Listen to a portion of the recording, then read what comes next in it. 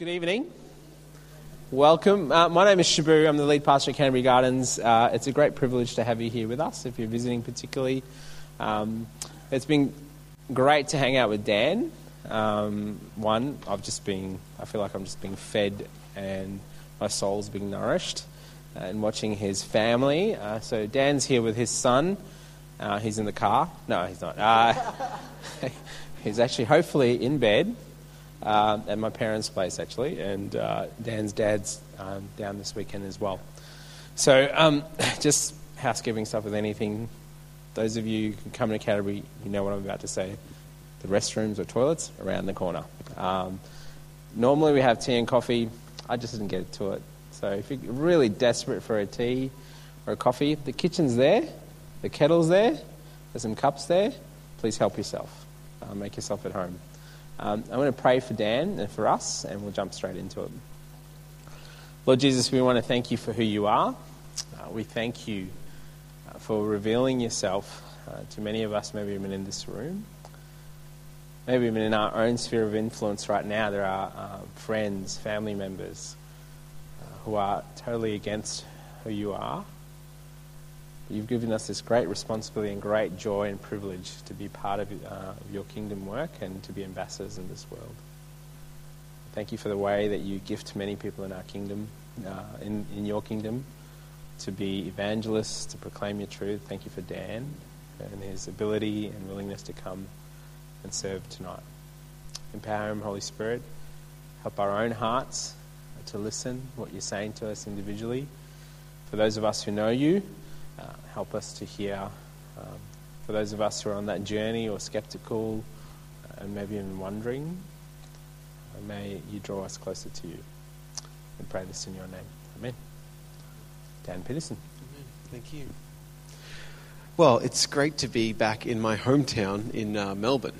So I've been for the last 25 years in exile, living up in Brisbane. And so that's kind of where most of the time I'm hanging out with my wife, Erin, of nearly 10 years. And we've got four boys. I'm prophesying children now. We have three kids. So Josiah, my eldest, is 4 years old. He's down here with me. And then a boy, Zach, 2. And then a newborn, Seth. So the reason why nothing I will say will make sense tonight is because I'm running on adrenaline, not on sleep, sort of the modus operandi of having a young, crazy family. And so, but it is just a huge privilege to be back down here. I'm a Carlton Blues supporter. I feel all of a sudden the faith rising again for a new season ahead next year. And it's also exciting to see some green down here. Up where we are in Brisbane, it's just yellow and dead.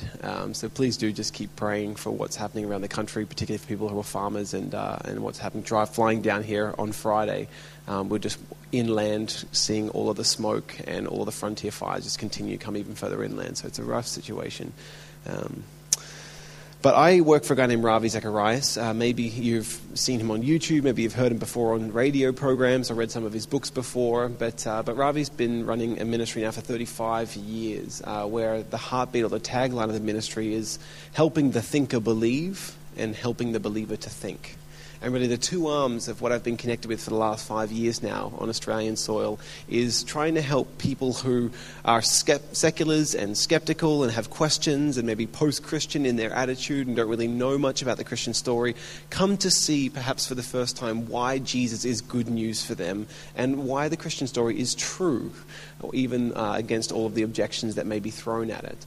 And on the other side of the equation, it's really to come and do things like this, where you can help Christians or people who believe in Jesus and follow him process how then do I talk about my faith with people who don't believe the same as me, particularly given the challenges of our culture and the climate right now, the polarization and some of the aggression, and how is it that I can talk helpfully about Jesus in a way that's going to make sense to people and draw them in to see him as good and true news. And so tonight we're going to be exploring just this theme of God for others.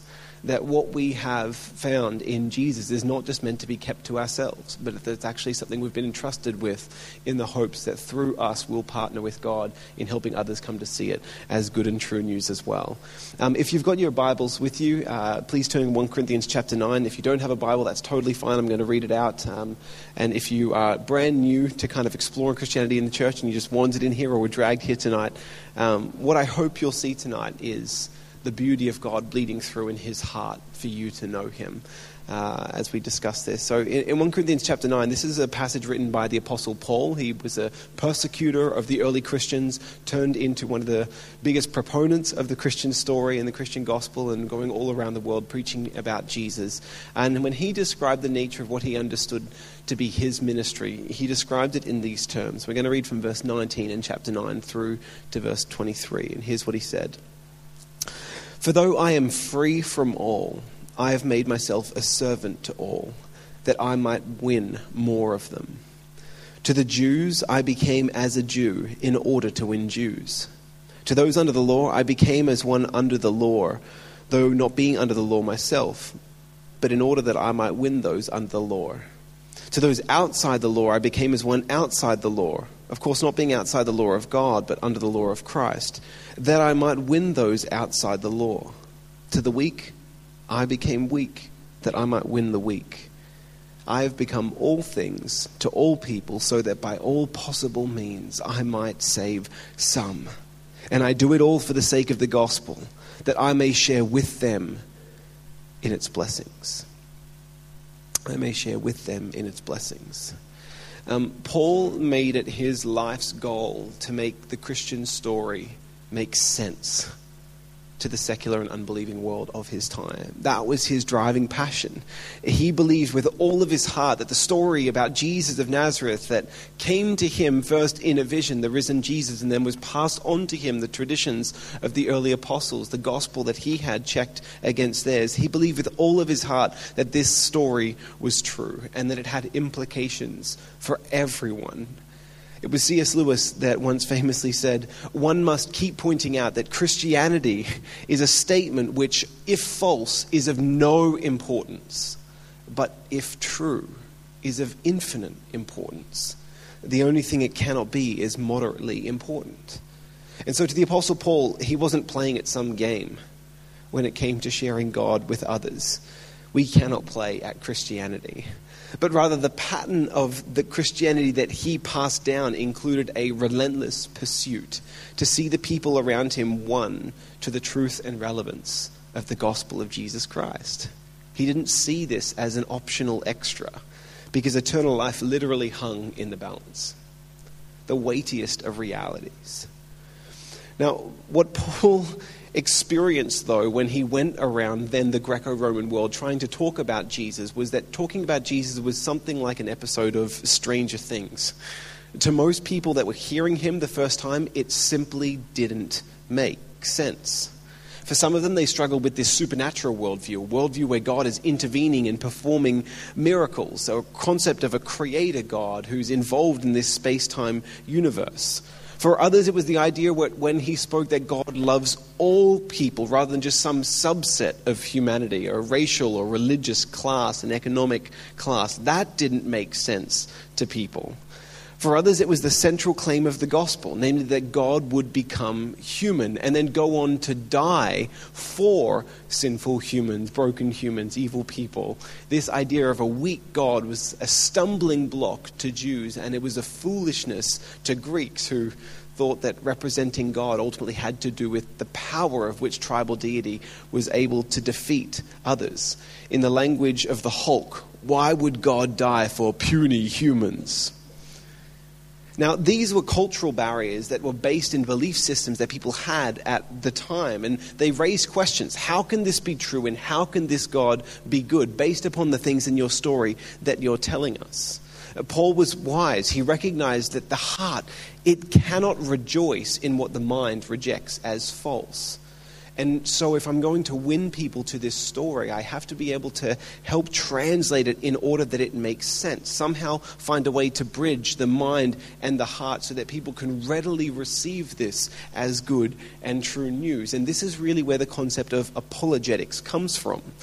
Now, whenever I speak in various places, and perhaps I'm introduced as an apologist, or people say Dan does apologetics, Often people are broadly confused. What does this mean? Does that mean that you go around saying sorry to everyone? Or is apologetics a course in saying sorry? And I said, sadly, no. If you come and hang out with me, you will not get a course in saying sorry. That is what marriage is for, so you can try that instead. But what apologetics it comes from is actually the world of jurisprudence. It's a legal term.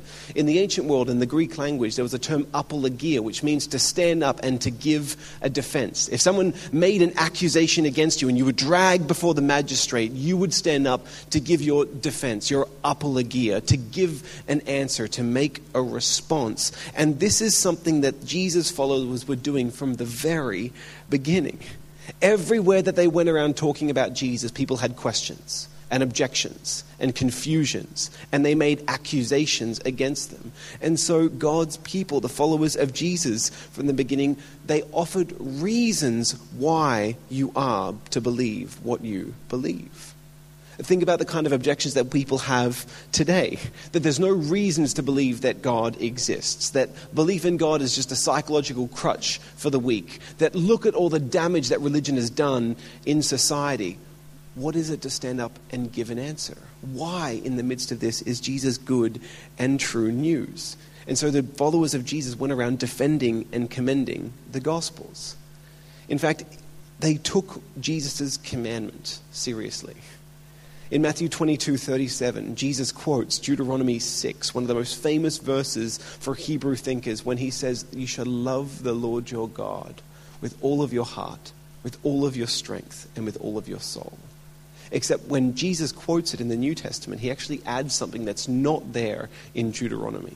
He says, love the Lord your God with all your heart, soul, mind, and strength.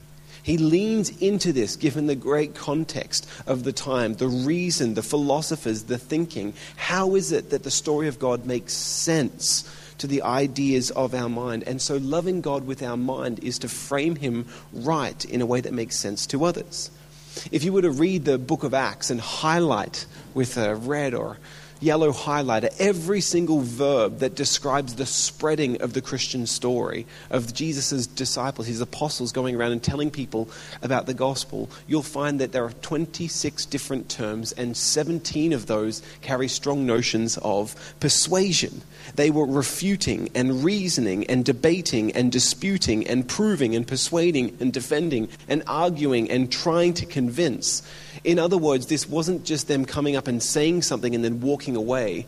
They were using their minds, logic on fire, to be able to persuade their hearers of the Christian truth. They used their minds both for the worship of God as well as for witness. And this is why when we come here to the Jews, Paul acts from the scriptures. Here's what they already believed, the Old Testament scriptures. And so he walks into a synagogue and he reasons from the scriptures why Jesus is the Christ. Or why in Acts 17, when all of a sudden he comes to the philosophers at the Areopagus, the Mars Hill, the huge marble outcrop right across from the Acropolis in Athens, why he reasons from their spiritual hungers, from their religious forms of worship, from their own poets and their own philosophers, which are quoted in the Bible, to then be able to offer them a case how the one God that they don't know much about, the altar to an unknown God, this God has revealed himself in Jesus. He's not far from any one of us. And all you need to do is stumble out, reach out, and you too can grab hold of the reality that God raised Jesus from the dead and appointed him judge. Therefore, it's time to turn away from your pagan past and philosophies and instead repent and to trust in Christ. He reaches and makes his case from a very different footing than he does with the Jews. To the Jews I became as a Jew. To the Greeks I became as a Greek. Why? Because he is so passionate that as many as possible can be helped to make sense of the Christian story as to why it is good and true news. And the same thing that he and the first followers of Jesus were engaged in back then in the ancient world is the same thing that we too are called to do here and now. In Australia right now, some of the latest research that we have available to us, if this clicks, lets me do it. There we go. Some of the latest research that we have available to us, this is now 2 years old, but there's no meaningful updates coming. They reveals to us that the lens through which most of our Australian friends are reading the Christian story is one with a vaguely spiritual and skeptical kind of lens. That there's still a large proportion of Christians, people in Australia that would identify as being Christian, all up around something 60-ish%. But as soon as you parse out what that means, less than 8% of people attend church with any form of regularity whatsoever, and very few do you see it having meaningful impact in the way it's shaping their lives. You also see a huge spike in the number of what we would call religious nuns. This measured at 31%, nearly 32%. Those who classify as having no religious identification of any kind, purely secular in their thinking. Some have spiritual but not religious. But there is a growing number, particularly of young people, now over 50% of Generation Z and Generation Alpha, that do not at all identify with belief in God. We have a rapidly unbelieving, so to speak, culture in the world around us. And for many of them, they have all kinds of barriers that keep them from being able to accept that Jesus is good and true news. The hypocrisy of the church, the sexual ethics of the Bible that seem confusing and outdated, Old Testament troubled texts, or the multiplicity of religious beliefs. And what would it mean if we were to talk about final judgment? Where are all of these people going, the people that I love, people that I care about, if they don't follow your same God? And so there are many questions that people have that keep them back from being able to take the gospel seriously. And where this lands for us right now, why tonight actually matters, is because if we love our friends and our neighbors enough, then we're going to take their questions seriously enough to try and search for an answer that is going to point them to Jesus, a way that's going to help remove the stumbling blocks and barriers that keep them from being able to take a serious look at the cross as something that is meant for them and something that is good news for them. And so what I want to do as we're going through this tonight is I don't want you to think about hypothetical, faceless people outside of a knowledge of God. I want you to think about real people that you know. Because God doesn't consider hypotheticals when we're talking statistics and numbers. He thinks about faces and names of people he deeply loves, people he sent his son to die for, and yet people who don't yet know the gospel as good and true news.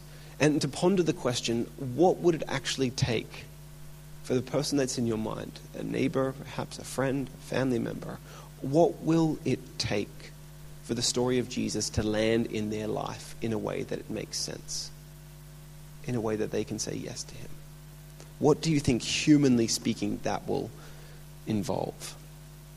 So what I want to talk about briefly tonight before giving a ton of time for Q&A, for you to ask questions and we can have a bit or broader conversation, is to look at 5 things that I think this kind of apologetics-driven evangelism has to look like, where we both know our story and taking seriously the kind of questions that people are asking. How is it that we should go about doing this in a way that's helpful given our cultural climate?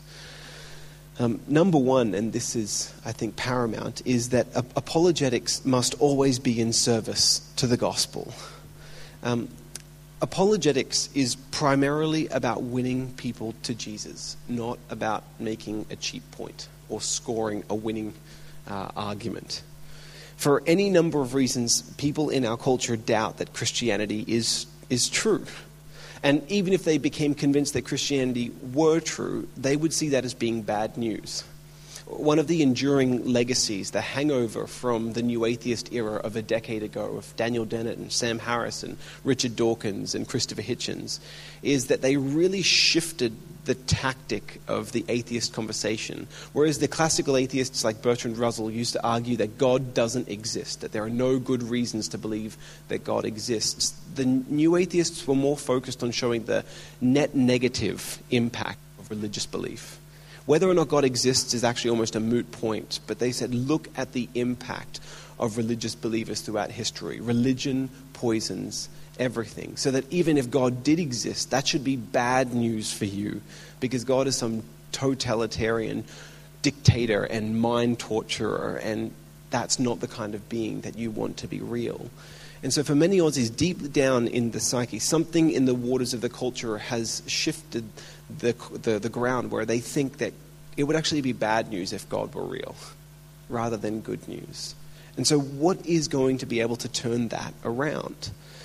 The goal ultimately of learning to be able to give a meaningful answer, having good reasons why we believe what we believe, is not so that people would look at how smart we are and think, wow. It's so that people would be able to see how good God is. That right thinking about God would actually lead to a right response to God, that would lead to worship of God. And so what we're really trying to seek is to be able to offer him as real and relevant. And given the misunderstandings of God and the gospel that are out there because of much of the new atheist rhetoric, what I think is the most important thing for us to lead with is not reasons why we believe what we believe, but actually just to retell the story of what we believe. Apologetics must be in service to the gospel. Most people, given the kind of faith structure of our culture, are almost completely unaware of the big story of the Bible. They don't know many of the Bible characters. They certainly don't know how the Bible holds together. They don't know that the Bible is a story rather than just a series of random commands, as though it's some kind of archaic lore. And so what I've found to be most helpful in being able to share faith with people is to be able to learn to tell the Christian story afresh. And I wonder if I was to get a few of you to volunteer here tonight, and I put you on the spot and handed you the microphone and said, in 2 minutes, would you be able to tell me the Christian story from Genesis to Revelation? How do you think that would go? Anyone feeling really confident? Now, I actually do this quite a bit. And what I've found with young people, it's part of the discipleship. Every week I get them to do this. Tell me the Christian story in 2 minutes from Genesis to Revelation.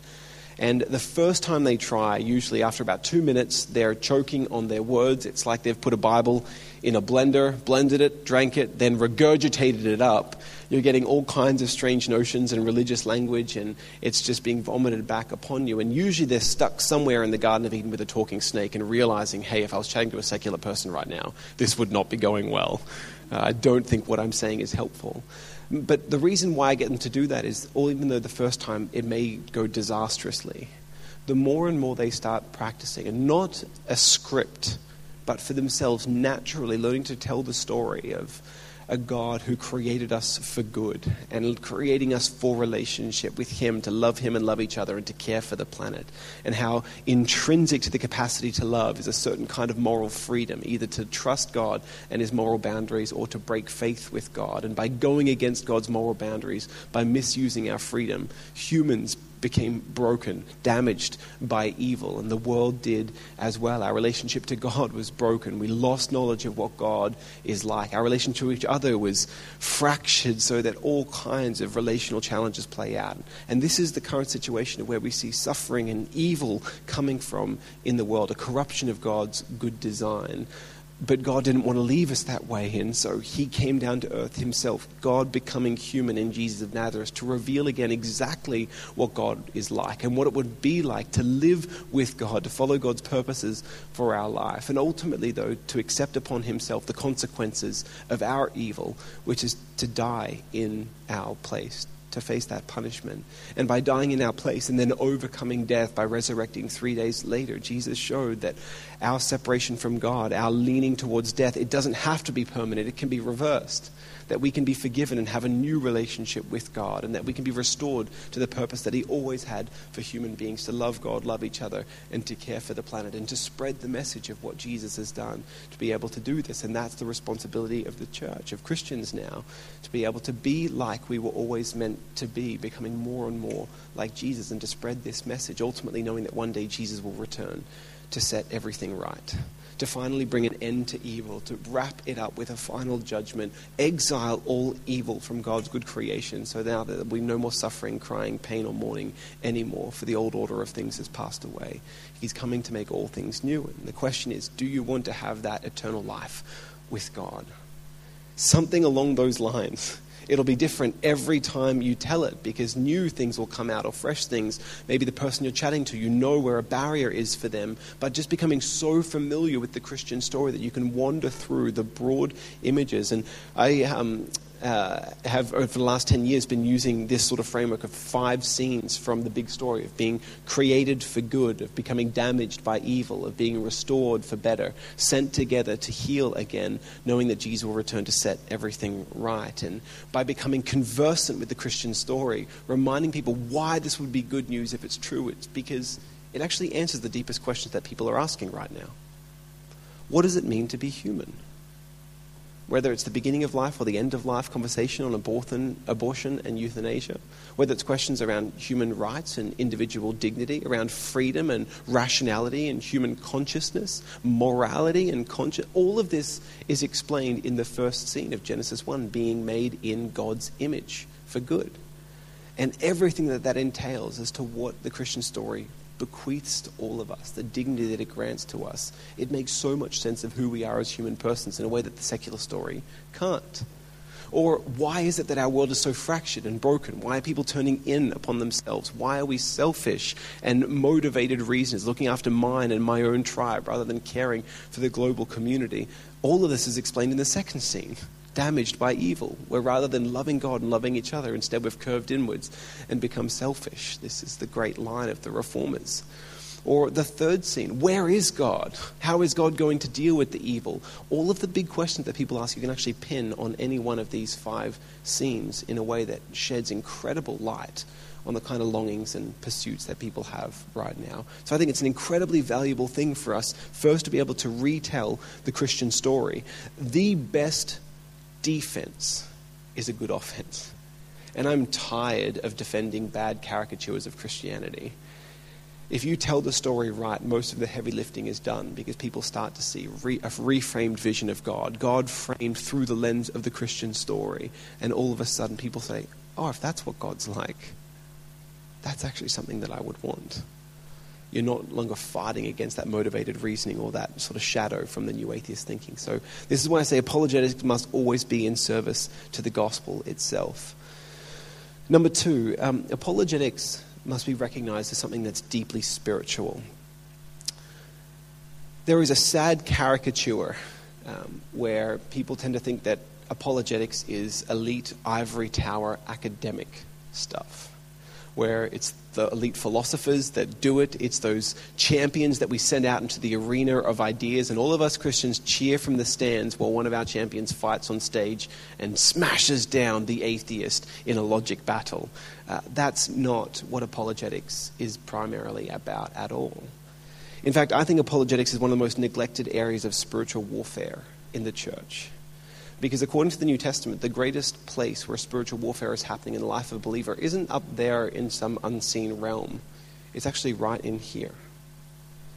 In 2 Corinthians chapter 10, it frames it in this way. The Apostle Paul says in verse 3 that the weapons of our warfare are not of the flesh. They're not worldly, but they are mighty to tear down strongholds. And then he talks about what these demonic strongholds are.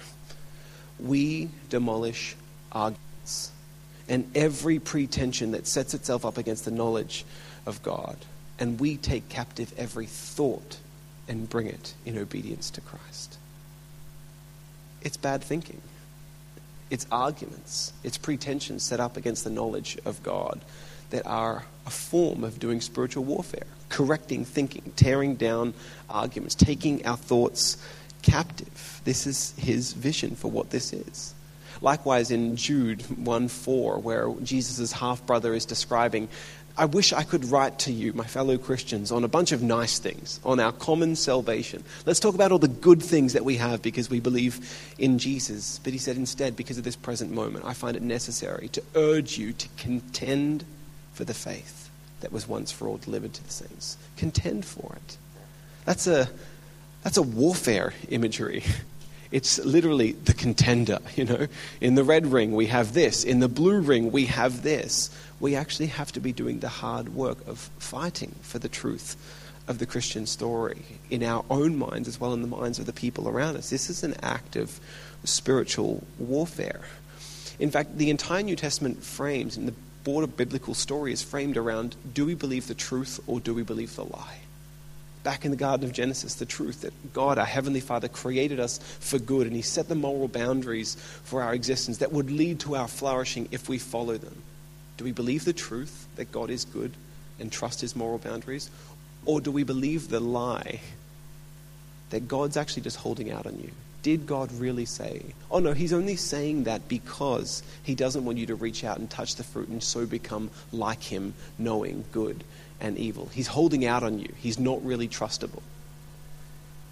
Do we believe the truth or do we believe the lie? And this is the constant war all the way through the entire line of the Bible. And this is the same in the minds of our friends and our neighbors now. Do they believe the truth that God is good, a loving Heavenly Father, seeking to restore the relationship with his prodigal earthly kids? Or will they believe the lie that God is just some cosmic overlord who is there waiting to zap you with a lightning bolt from Mount Olympus as soon as you screw up? Or, Chris Hemsworth going to come and smack you down with Thor's hammer. Do we believe the truth or do we believe the lie? Apologetics is an act of spiritual warfare. It needs to be understood as such, that good thinking about God, whether for the believer or for someone who's a secular person, is an imperative thing for us to be strengthening in our weakness. Number 3, and this is starting to get a little bit more practical now, apologetics must be seen and not just heard.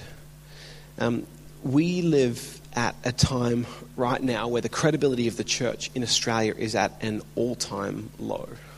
That the biggest obstacle for Aussies taking Christianity seriously is Christians. When you look at McCrindle's research back in 2017, is what are the top belief blockers, the things that stop Christians from being able to explore faith in Jesus? Church abuse and hypocrisy.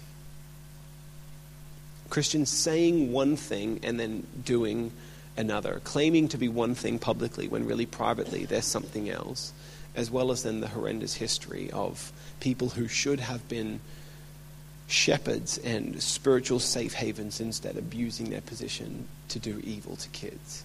And these have just robbed the gospel of its credibility because Christians have always been the ones that were meant to frame God right. It may be unfair given that our story is people are broken and that's why we need a Savior. And it may not be right that you should judge a philosophy on its abuse, but it's still what people default to doing. If God isn't real enough to you that it's changing you, then why should I take it seriously? They only want to know about it if it ultimately actually works. And so one of the things we really need to do is make sure that the greatest apology that comes out, in addition to the Christian story, is actually the moral vision, the moral lives, the transformation of people who claim to follow Jesus. Things have to change. In 1 Peter 3:15, one of the most popular verses in around the area of apologetics, you'll hear apologists cite it all the time. It says, "But in your hearts set apart Christ the Lord as holy, and always be prepared to give an answer, to make a defense, an apologia, to anyone who asks you, to give the reasons for the hope that you have, but do this with gentleness and respect." The entire beginning of this series of verses on how to do public Christianity, how to share your faith publicly, it begins with this: set apart Christ the Lord as holy. Make sure that your entire life orbits around the gravity of Jesus. The holiness of God, biblically speaking, is probably something that's best described using the metaphor of the sun. It's something that's so intense and real and powerful and raw that if you come close to it and you're not made of the right kind of stuff, it burns you up. And so when we're talking about setting apart Christ as holy, it's saying that you're a witness. How to go about sharing Jesus actually begins with your worship. What you center your life around, what everyone is going to see bleeding out of you naturally, that really matters. Jesus didn't actually leave open the idea of a demarcation between the message and the messenger. In Matthew 5, you are the salt of the earth. You are the light of the world. In Acts 1:8, you will be my witnesses. Again, not an optional extra. Whether or not we're a good witness or a bad witness, that's the question. But the Christians will be the witness. The messenger often frames the credibility itself of the message. And God's love is the greatest apologetic for the truth of Christianity.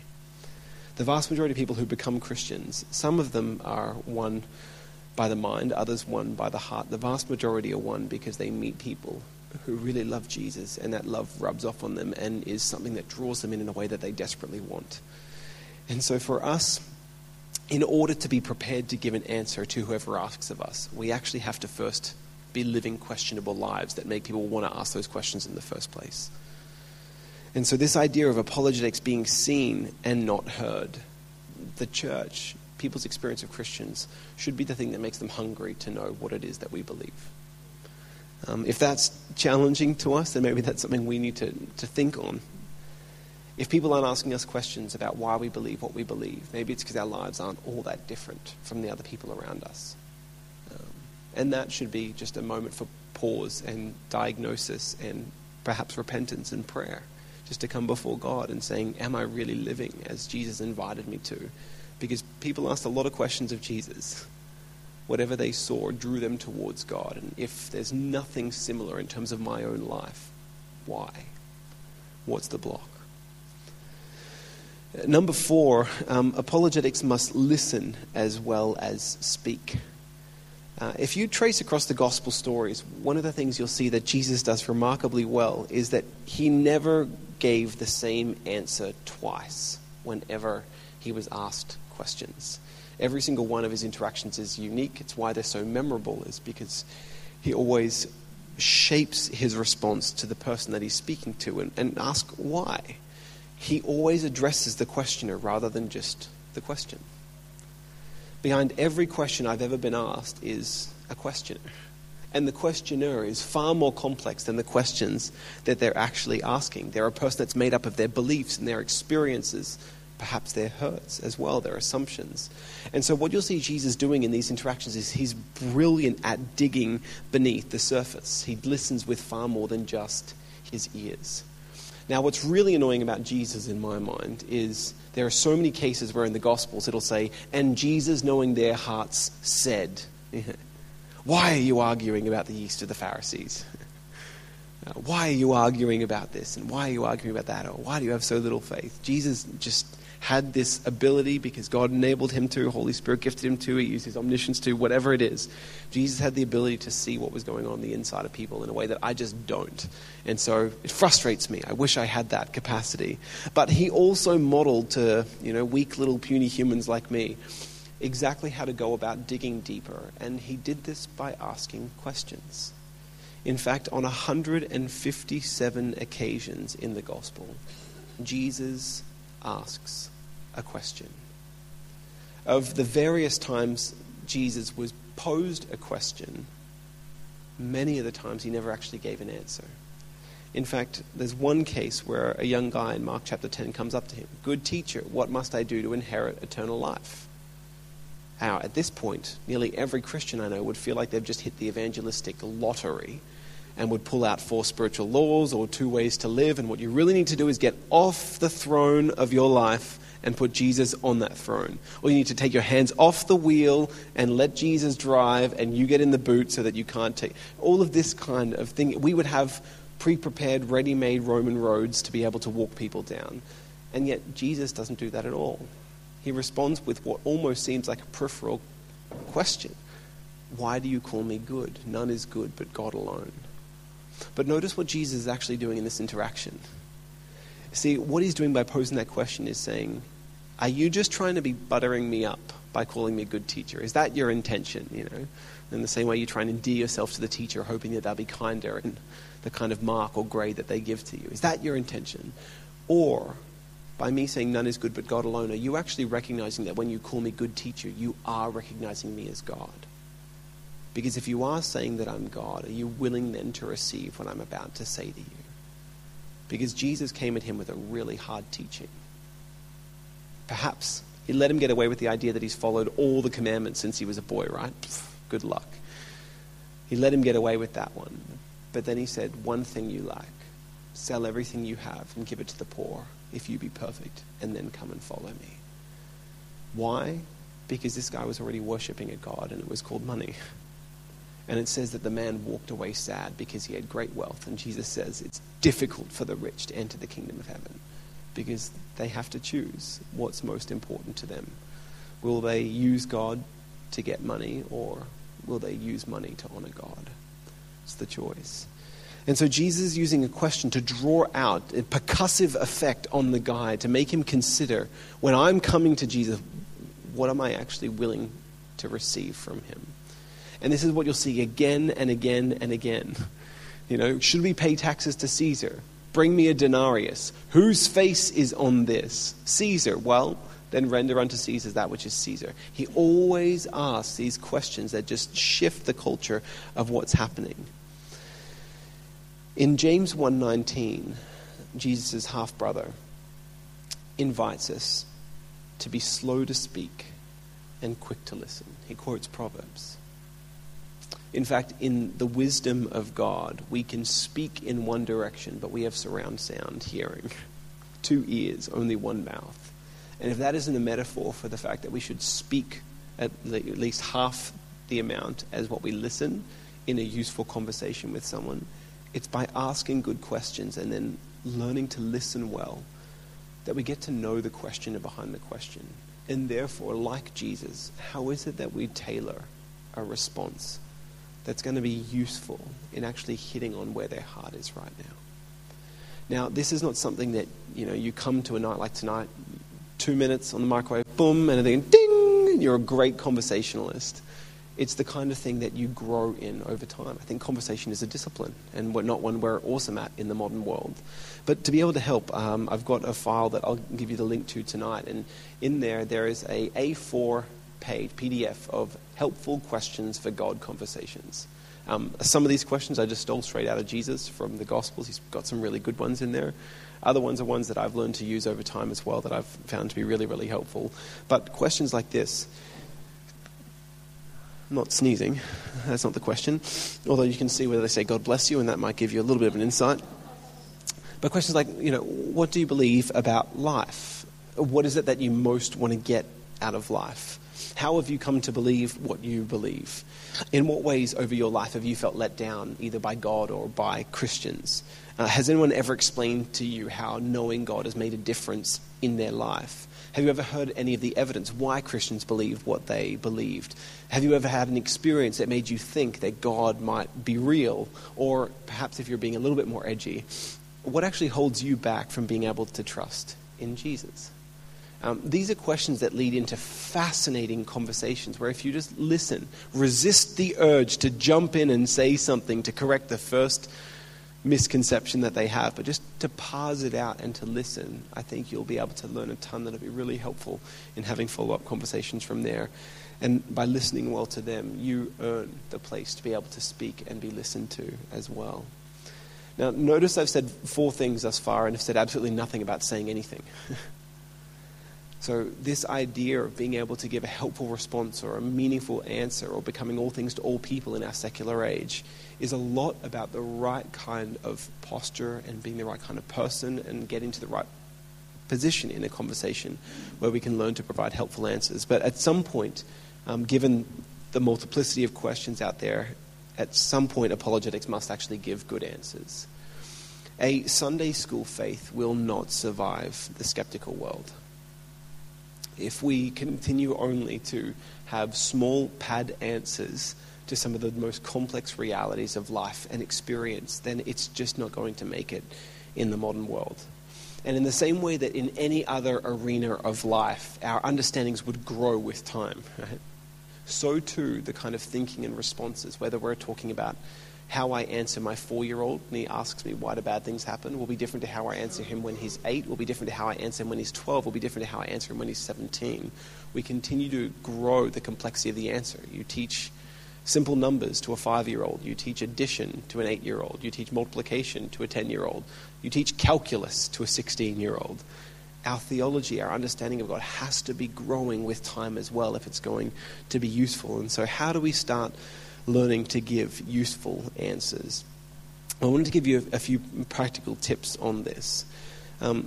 My encouragement would be to begin with good study. When you come across a question, and there are probably about 10 out there that I get everywhere that are just the recurring questions, sexual ethics in the modern world. So whether we're talking gay, transgender, how does Christian story feed into these things? That's just a constant culturally raised question. But the ones that have been more constant, like a question I'm answering tomorrow morning at the church service here, where is God? Why doesn't God seem more obvious if he wants me to believe in him? Or why hasn't God lived up to my expectations in answering the kind of prayers that I thought he would want to say yes to? where is God, the hiddenness of God, or suffering and evil in the world, or why trust the Bible when there are so many different religious kind of texts, or hasn't science disproved Christianity or the biblical story? And so these sorts of questions, whenever you come across one of these, just go and look for the best voices. Again, in the resource packet that I'll put up here for you, there is a recommended reading list of people, whether from our ministry or beyond, that you can either jump online, listen to on YouTube, or get their books in the particular areas. RZAM actually has an entire 12-week course in worldview and apologetics that's designed to help Christians know how to better be ready to give an answer, and it's phenomenally helpful. It's got Ravi and John Lennox and Alistair McGrath and Os Guinness and a bunch of Christian heavyweights speaking on their best content in a 15 or 20-minute kind of TED Talk style lecture, and then you get all of their notes, all of their content, all of their quotes. It's just fantastic for you, and that's just 12 weeks to do 2 or 3 hours a week online. Super easy, but it helps get you ready by studying some of the best voices out there and speaking to these questions. Let failure teach you. So there are a ton of times where people have asked me a question and I haven't really known what to say, so I thought I'd fumble through an answer rather than say, actually, I don't know about that one. That's a great question. I'm going to honor you by taking some time to think about it and get back to you. It's what I should have done and is actually the right thing to do. Instead, I tried to fake it till I made it, and I was unhelpful in a lot of the answers that I've given. And been in this, doing youth and young adults ministry now for over 10 years, there have been a lot of ways that I answer questions that now I regret. Not even because the content of what I said is wrong, but because of how they were processing, what they needed. It wasn't for me to give them a hard answer. It was actually to help them do the journey of finding the answer themselves so that they're more able to do that right in the future. So every time you feel like you walk away and you go, oh, I should have said this, which is nearly every conversation we have, right? I wish I knew that 10 minutes ago. Let that be a stepping stone to go think about it clearer and then come back better ready when someone asks that question next time. In my iPhone, I actually have an entire category in the simple notes thing. So if you go into my notes, there is a category called answers, and in there are all these different themes that people usually bring up, so sexuality and suffering and hypocrisy and hell and hiddenness and science and prayer. And every time I get asked a question that I've never answered before, I write it in there. And I go away and I think about it. And I put down there just 2 or 3 dot points on something that I think could be a useful way forward in a conversation, so that before I do big Q&As in secular spaces and university campuses, I'll go through and I'll read through that and think, all right, I'm just refreshing my mind on some of the things that would be useful. You've just got a treasure trove that you're building over time so that you're more ready to give an answer to anyone who asks of you. Third thing, maybe don't attack stereotypes. It's really not helpful if we're wanting to be taken seriously and people not stereotype or strawman Christianity. Don't do the same in return. Don't pick the worst expression of atheistic materialism and pretend that that's representative of what someone else believes. Always try and interact with the best version of the alternative perspective. So if there was a professor in here who advocated that position, not whether you know it in as much technical detail, but would they feel at least well represented by you, so that with charity you've presented their view reasonably well. Again, the us versus them mentality is just not going to be helpful for young people growing up at all, because we're not out there to see other people as our enemies. Other people are hopefully our long-lost brothers and sisters, whom we're seeing to be one. They're the ones that we're meant to love and engage with. The battle is not against flesh and blood, but instead against the powers, the principalities, the thinking, the pretensions, the false philosophies and ideas that hold them captive. And so just don't attack stereotypes. Don't overstate. In the world of apologetics, you will find incredibly arrogant and proud people all over the place who, when they present things, present it like it's a knockdown argument that is foolproof in the way it's presented. And if you don't believe, you're an idiot for not believing it. You just can't see the logic of the case. I just think that's unhelpful. Belief doesn't function that way. The way that which God has revealed himself doesn't function that way. I think God has made himself known to every person individually, that we can't necessarily deny that, but that there is something that obscures that or makes us mistrust that sense. And so there are Most of the arguments for God are not, none of them are proofs. There is no such thing as a proof for God. They're evidences. They're clues, in the language of Alistair McGrath. They're clues that perhaps point towards God. And so be humble in the kind of claims that we make that leans well into being people of the cross. Number 5 is when you're talking through these questions, particularly if you don't know, the goal is not to convince the person of what you believe so much as, rather than looking face to face as opponents, to come around and shoulder to shoulder say, well, let's think about this as clearly as we can together. You may teach me something in this conversation, and maybe I've got something to teach you, but we're actually going at truth together. We're trying to make sense of what seems to make the most sense here. And the reason being, in so fostering just a pursuit of what is true, you're actually inadvertently doing the work of discipleship. Why? Because what Jesus said was that everyone on the side of truth listens to me.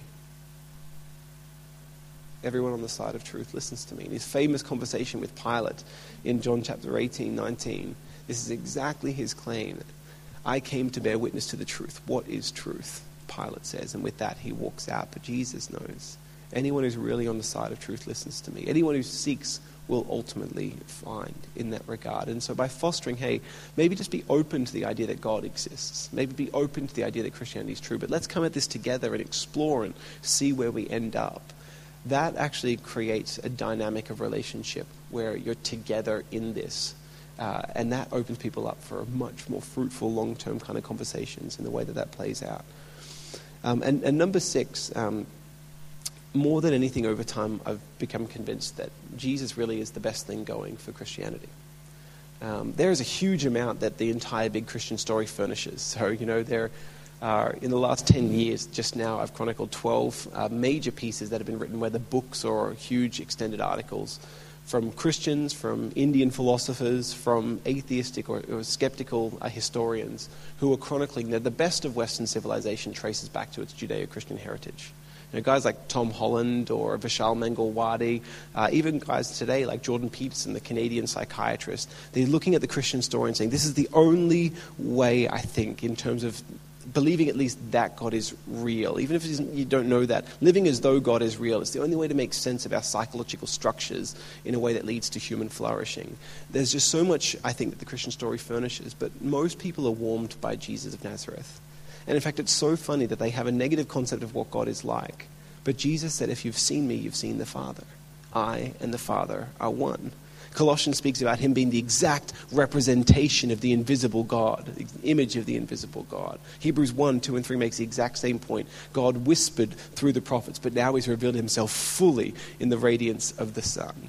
And so there's this beautiful kind of picture where the more and more you're pointing people to Jesus in the conversation, I think that, again, he does most of the heavy lifting in helping them come to faith. And that was my story. I came to believe in God and believe in Jesus through reading the Gospels. I had a ton of questions about whether or not God could be real given the experience of human suffering in the world. But the more and more I read the 4 Gospels, I got and read them in order, Matthew, Mark, Luke, and John. By the end of John's Gospel, something in me had changed and I knew that I believed. In fact, I read that exact verse, John 20:31. And Jesus did many other things in the presence of his disciples that are not recorded in this book, but these things I have written so that you may believe that Jesus is the Christ, the Son of God, and believing have life in his name. I got to the end and just realized, man, I think I believe this now. And it was because I found Jesus so compelling. Didn't answer all of my deepest questions. I still walked in and kept asking, kept searching, kept reading, kept studying.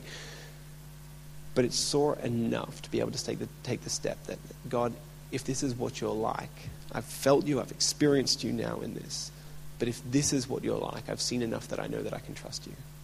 When God is dying for me on a cross, that is enough of an image of a God who loves me and is for my good, that I can trust him for what I don't yet know. And I've just been building that understanding over time.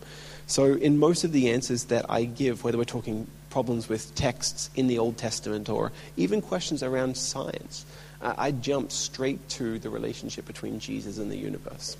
So the Bible makes some pretty crazy claims about Jesus' involvement with the universe. Colossians chapter 1, he is the image of the invisible God, the firstborn over all creation. For by him all things were created in heaven and on earth, visible and invisible, whether thrones, dominions, rulers, and authorities. All things were created through him and for him.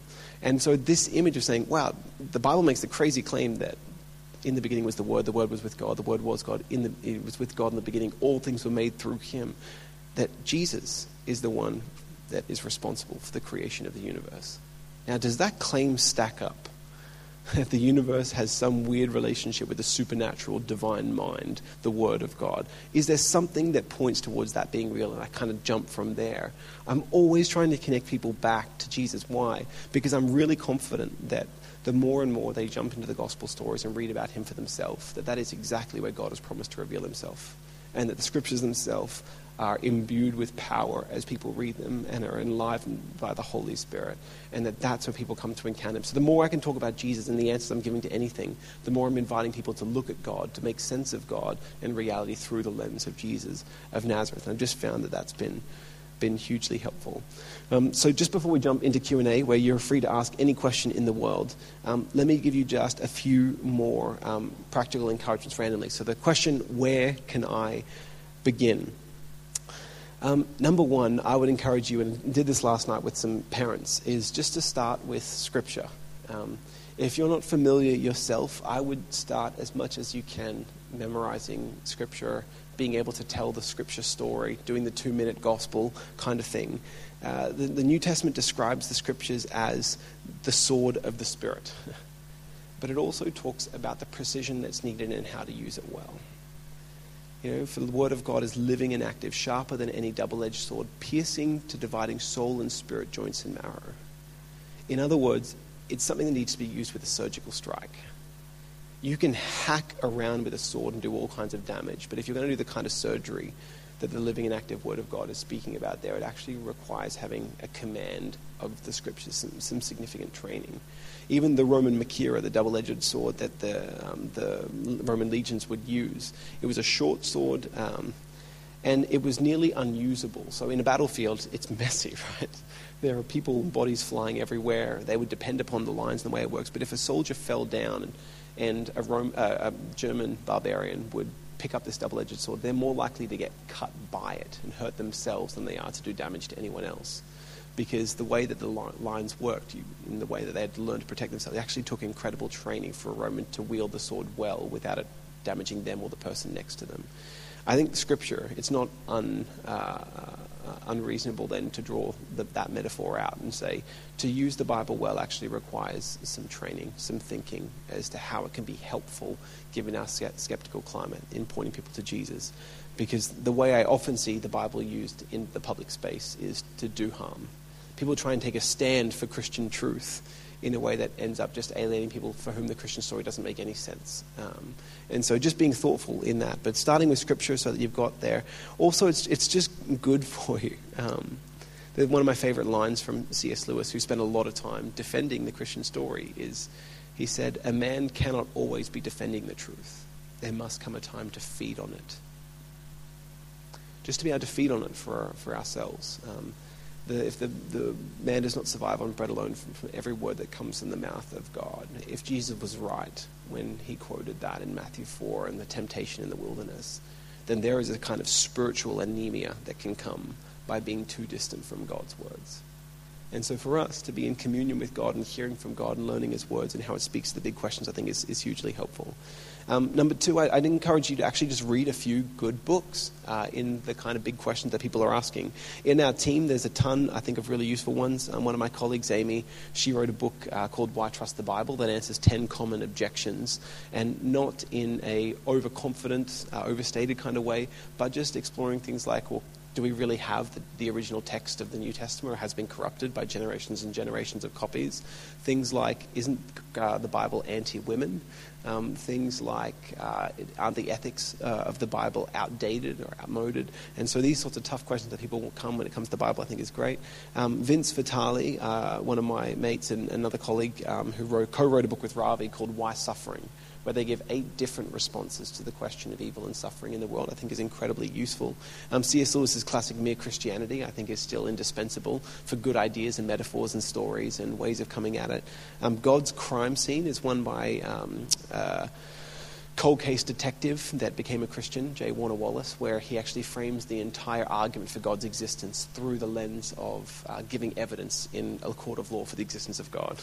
And so 8 different lines of evidence where he brings in expert witnesses and the available scientific understanding, things like consciousness or rationality, things like the origins or fine-tuning of the universe, the development of biological life first on the planet, that sort of thing. So you can get all of those in the resource packet that I'll send to you just as a recommended reading list. Number 3, I would really encourage you to take another step and get some more training. The RZIM Academy program online is fantastic. Otherwise, there's a 9-week DVD course that you can maybe do with people in a small group or something like that, or by yourself, called Everyday Questions, where it does some of the content from the online program, but not all of it. So I really encourage you to kind of get some more training under your belt. But the biggest way that I've learned, having come from a world where I wasn't a Christian, then becoming a Christian, then wanting to share my faith and answer people's questions, the biggest way that I've learned is just having lots and lots of conversations with people. You get better at this by doing it and making mistakes and then going and thinking, man, that wasn't really helpful that time. I don't think I framed God helpfully for that person. So how do I help frame God right next time? The more and more you have these conversations, you just are like stretching a conversation muscle, so it gets you more useful. And number 5, just think about inviting people to the right kind of opportunities and events. So something like tomorrow morning, I know it's a church service and that can be alienating for some people, but my heartbeat in tomorrow is actually to tackle, I think the hardest question, really, why we don't see more of God in the world or more of God in the lives of people. I think it's maybe over time eclipsing the suffering and evil question. Certainly from a philosophical point of view, it's becoming more difficult. So those sorts of opportunities where something seriously real is being addressed, that skeptics would come and say, yeah, if God wanted me to believe in him, then he should have made his existence more believable. Perfect opportunity to bring someone along to a sort of an event like that, or a cool movie showing, or a discussion group, or a pub event, or something like that. Just explore good opportunities to be inviting people along and to be exploring that kind of stuff. All right, that's been me for nearly an hour. So let's have maybe just a couple of minutes break for you to stretch your legs and to relax a little bit, and then we'll come back in a few minutes. We can just do some Q&A. Hello. All right, thanks everyone. Well, the police have been called, and so Mark is going to be carrying the microphone around just so you can ask your question. Everyone can hear it. Part of communication is just being heard well. So we'll go on for up until 9. I'm happy to go right to the end. If you need to leave at any time, please do. I will not at all be offended. I understand it's late on a Saturday night and beds call to you like a siren used to call to the sailors in the ancient world. So please do feel free to leave at any time that you need to. But this next 40 minutes then is just a space really for you to ask any questions about material either I presented tonight, or just to ask some questions more broadly about the kind of things that you're getting asked about and how would you respond to that. So if there are particular questions that you came hoping to hear and have a conversation around, please do. I'm not actually all that against people making comments as well. I know in bigger Q&As, people just like make sure you keep it to a question. If you've got something you think you really want to feed in and if there's a bit more preamble to get to a question, I'm really happy to hear that as well. So with that in mind, no one likes asking the first question, so who would like to ask the second question? Thanks, Mark. So we'll go here and then we'll go up the back to that gentleman at the back. The church brand has been severely compromised because of the Royal Commission, the damage that individuals have done and created a bad name. And many people use that as the hypocrisy and, So what's your best answer when you try and defend the indefensible? I think it's a really good question. Thanks. Thanks for that, yeah. But it's completely understandable too. And it would depend upon my emotional state, I think, how my answer would play out. But this is an area that I find really difficult to grapple with emotionally. So and not for personal reasons. My background story has nothing in terms of contact with negativity in the church, but it's just one that for me is unconscionable.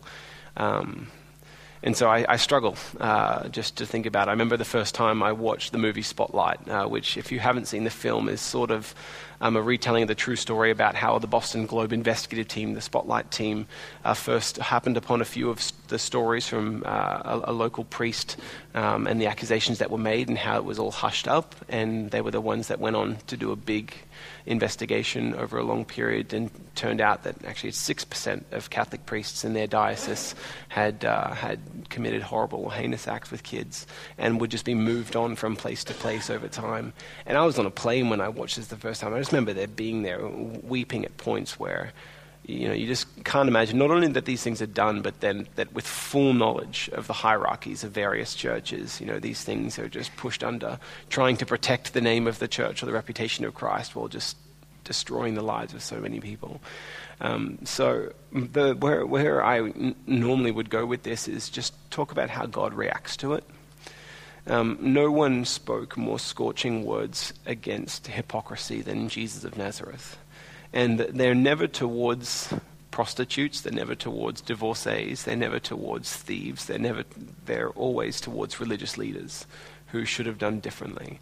And so he uses the language of being whitewashed tombs. You've been renovated on the outside to look pretty, but inwardly you're a moral corpse. You're dead. Or he said it would be better for you to have a millstone tied around your neck and to be thrown into the ocean than to have caused one of these least of those who believes in me to stumble. I think those are heavy words in terms of the warning of Jesus. And he warned that judgment would come to those who bore religious spots of authority, and it would come in severe ways. And maybe one of the things that comforts me actually is the knowledge that no one's going to get away ultimately with anything, that God is going to deal with evil. The thing I find really challenging in all of this, though, is part of the biggest hurt for those who have been harmed and abused is when there is no opportunity, either because the institution denying for so long is sweeping it away, or because of then the chosen ways of reacting, that there's no ultimate escape or an opportunity for healing. And one of the most difficult things that I think Jesus actually also speaks into this situation, how God reacts, is he doesn't just promise to deal with those who do the evil. He also turns to the victim and he speaks about how he wants to bring healing. And I think the hardest teaching of Jesus of Nazareth, hands down, is his teaching on forgiveness. And I think it's, in some ways, it's a self-motivated kind of message to receive. The book of Hebrews talks about this idea that unforgiveness becomes a bitter root that ends up destroying us. Holding on to unforgiveness is like drinking poison and hoping the other person will die. Unforgiveness itself ends up destroying us from the inside out. And so one of the things that I think Jesus would want to bring as an opportunity to no longer hold onto or harbor the kind of resentment and anger and bitterness that is going to destroy you and not actually even affect the person who hurt you, but how to deal with that for yourself so that you can be healed. And so that's a radically different teaching than I think what's being shared. And forgiveness doesn't mean to say what's done is okay. Forgiveness doesn't mean to say that there aren't real-world ramifications for what's been done, legal, fiscal, all kinds of ramifications for what's been done. Forgiveness has to do with what we choose to hold on to in terms of our feelings and attitudes towards a person.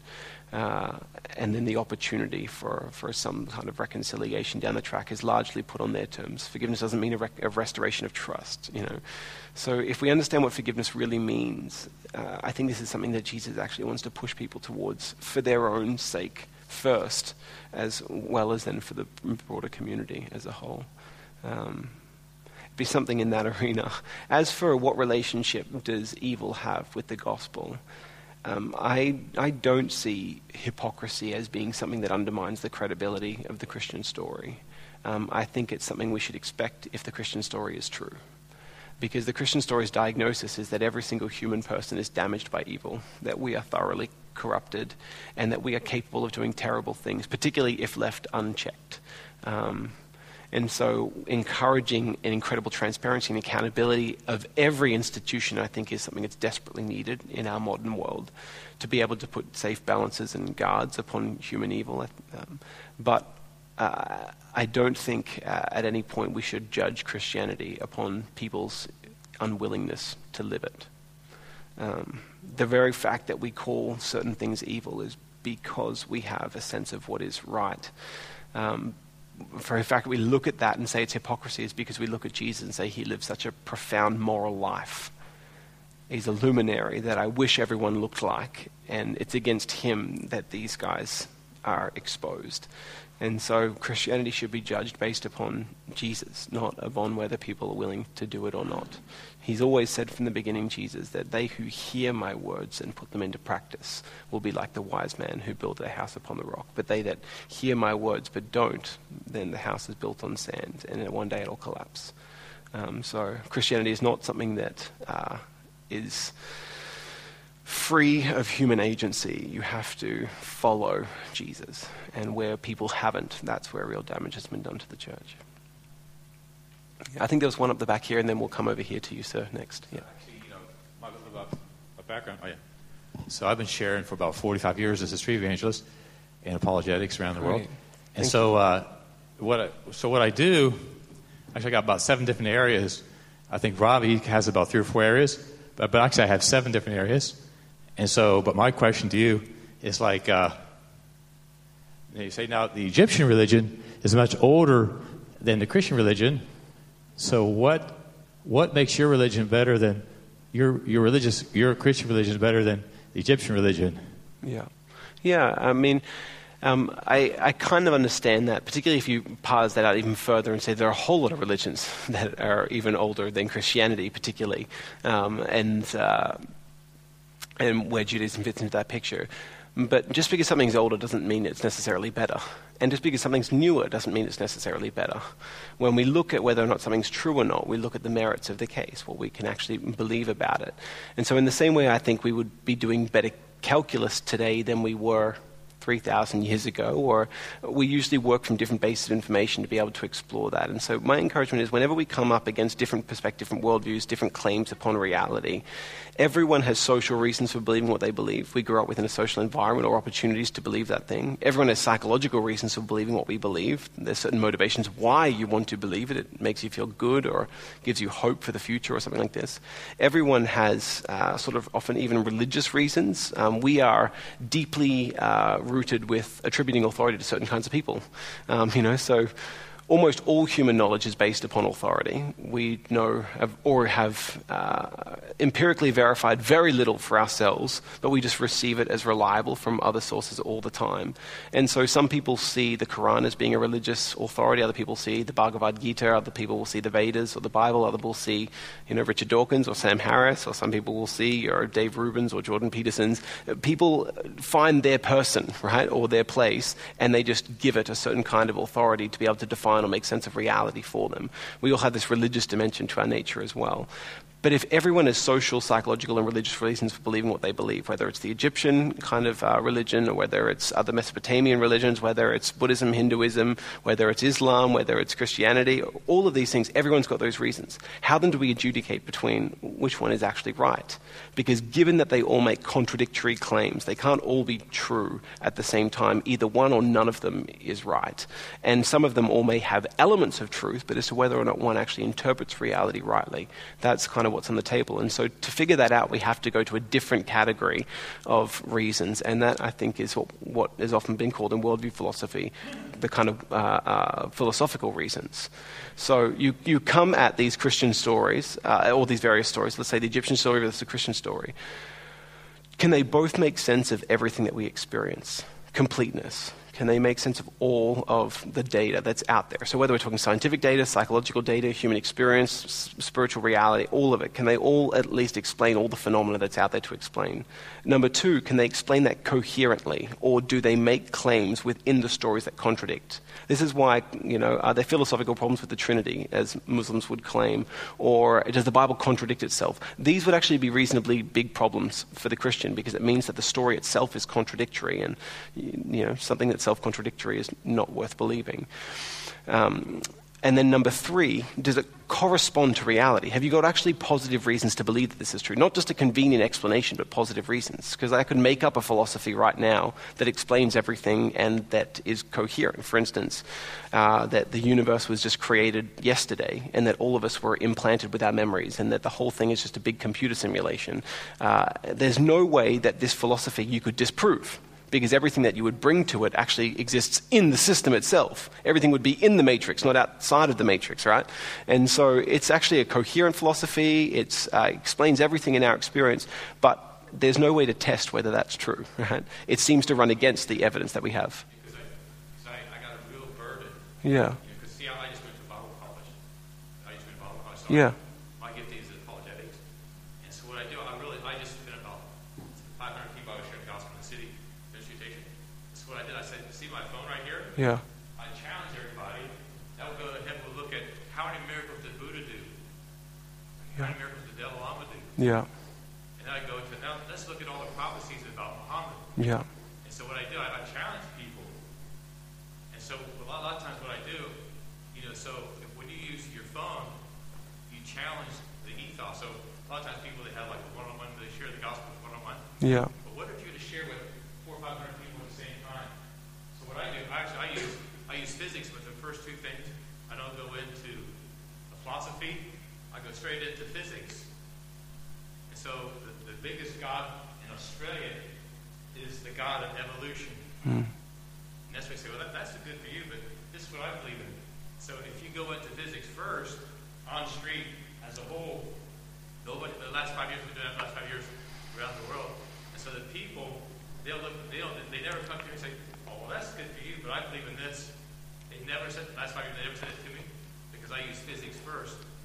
And so it's amazing how the God of evolution, and that's what I think, like with whether you're going to Bible college, with a seminary, in America in the 70s. Yeah. And it took me 30 years to unlearn all the liberal theology I learned from the seminaries. And so that's what I challenge, praise God that people are here, but I challenge the Bible college people, the professors, the PhDs, to really, like if you could say within 1 hour you can convince somebody who's an atheist becoming a Christian, that would change the whole Western society. Yeah, I think a couple of things you're pointing out I think are useful in the sense that one is talking about the relevance. And so when someone will say, hey, the God is an option idea, what they usually will do is say there are some things that we accept affect everyone, like the physical laws, for instance, or like theories of reality, or how we get here as complex human beings. And so science, and let's say evolution as a concept, this is something that either is or isn't true, and it affects everyone. But then when it comes to metaphysics, whether we're talking morality or God, this is something that people say, but here's the bend of it doesn't matter really what you believe, it's all optional. The people have these two categories. And I think one of the useful things perhaps about talking around science, and is there evidence from nature itself that points towards the existence of God or creation coming from God, one of the gifts about this is it helps people realize, whether or not God exists or whether or not Jesus rose from the dead in reality, that isn't just something about whether I want it to be true or not. It's something that either happened or didn't happen. He either exists or he doesn't exist. And that's what makes people realize, I actually have to grapple with finding out what I think on this topic for the first time, because this divide seems to have just come up. So I appreciate that point. We had a question here, and then we'll come to you, sir. Yeah. Just a bit of preamble beforehand to set what I'm going to ask the question. Cool. People like Attenborough, who popularises the worldview with our environment being nothing to do with God, it's a natural phenomena. A discussion thing I was at recently where the guy said, well, our Prime Minister is one of these Bible-believing people that doesn't worry about climate change and the environment because one day God's going to fix it. He was being very cynical the way he was saying it. So in all that sort of background, and you mentioned earlier about the importance of us being stewards a couple of times, which I agree with, how do we as Christians, it's been the whole environmental climate change issue has been hijacked by the secularists. And the Christians have been put to a side as if they're irrelevant, and the whole notion of the new heaven, there's going to be a new heaven, new earth, so we don't have to worry about it kind of idea, which I think is a false idea. So how do we communicate an effective Christian response to what is one of the biggest issues today in our media and in our schools, and particularly our young people? And they don't see the church as having any relevance to that major issue. I certainly appreciate the question. There's a lot wrapped up in there as well. I get nervous about the idea of articulating publicly the Christian response, in the sense that Yes, I think there is often selective PR that can be reasonably negative, or certain. It's the more extreme voices tend to get media time, right? And so the negative Christian perspectives are often heard. I bump into that perspective in a bunch of places. So it's not out there. There are probably a lot of Christians that do think, well, 2 Peter says the elements are going to be destroyed by fire, and God will return to new heaven and a new earth. So what does really matter here? Aren't we just triggering end times? And I think that's, as soon as you're trying to bring about God's ends by not God's means, then we've walked away from actually following the commands of God, which is to steward and care for creation. And the model of how we interact with his world is something that we're going to be held accountable for. But the vast majority of Christians that I know actually care about the environment and aren't just trying to do their own little bit to do good, to reduce their footprint, to think about what are we encouraging and what ways we're getting involved in activism. And I don't want to articulate a Christian response as though let's re-PR the church. I actually just don't think that's helpful. Let's just be the church and do our thing. And where a broader world gives recognition for that, great. Where they don't, fine. It's not our job to effectively try and change everyone's mind about how good Christians are. We shouldn't have to, right? The evidence should be clearly evident to all. And so my encouragement on how to do it better would just be to have good conversations about what is a Christian's necessary responsibility in this moment. How can we take individual care of God's world as part of our witness of what it means to be God's image bearers? And this is the very thing we're meant to do in the new creation. Part of the reason why Christians are still here, God could use any means he wanted to pass on the Christian story. I think part of the reason why human beings are still here is because we're still becoming like the people we're meant to be in all eternity. So God's goal for us here is to help us become Christ-like. And that's not just a virtue character thing, it's also a vocational thing. If God's goal is, in Revelation 21 and 2, that the church will rule and reign with Jesus, that all of the language of heaven is not, hey, go and have 10 mansions, but hey, go and take charge of 10 cities. Okay, that's a pretty big municipal responsibility now for you in terms of governance and care and concern. If we're meant to rule and reign with Jesus, to judge angels, to have that kind of wisdom and care, then what we do in terms of caring for the world here and now is actually preparation model for the kind of people we're meant to be in his new heavens and new earth. So I would just say to Christians, think about individually what we're doing, and think about as a church, what can we be doing locally and in terms of advocacy and in terms of supporting the right kind of voices that are advocating helpful responses to the kind of climate situation that we're in, rather than throwing grenades in any direction. Just get in the business of being earthy, helpful people, and that, over the long haul, I think will do the work of the advocacy side of things. Yeah. There was one here, and then we'll come to you, sir. Yeah. I don't know if I just make a comment, but then follow a question. But apologetics, and I guess you would agree with this, I guess, not everyone's interested in, or it's not apt for everyone to use apologetics when trying to share the story of Christ. I guess, because you could have many different ways, and people could use a testimony, could use and I would say one thing that could be missing is the story of the Bible. And you mentioned Jordan Peterson before, who's been doing series on Genesis to a non-Christian talking to young non-Christian men, and they're getting interested in Genesis and the archetypal stories in that in the Bible. And I think there's a lot of power there as Christians where could be missing the boat of these Jewish stories. Yeah. What do you think about that? Yeah, I mean, I think it's brilliant. So N.T. Wright, who has just actually moved from St Andrews down to Oxford, and he'll be doing some teaching with our school in Oxford there. He has this brilliant line where he said the church needs to stop trying to answer 19th century controversies using 16th century language, but needs to get back to the first century world of the Bible to be able to answer 21st century questions. And I just thought it's a brilliant insight. In terms of the pattern of life that Jesus modeled and the story of the Bible, what does that speak to the kinds of questions that people are asking in the 21st century? And the church still is perhaps just too focused on trying the internal theological controversies of the past, rather than saying, well, what is it that our story bequeaths into the conversation right now?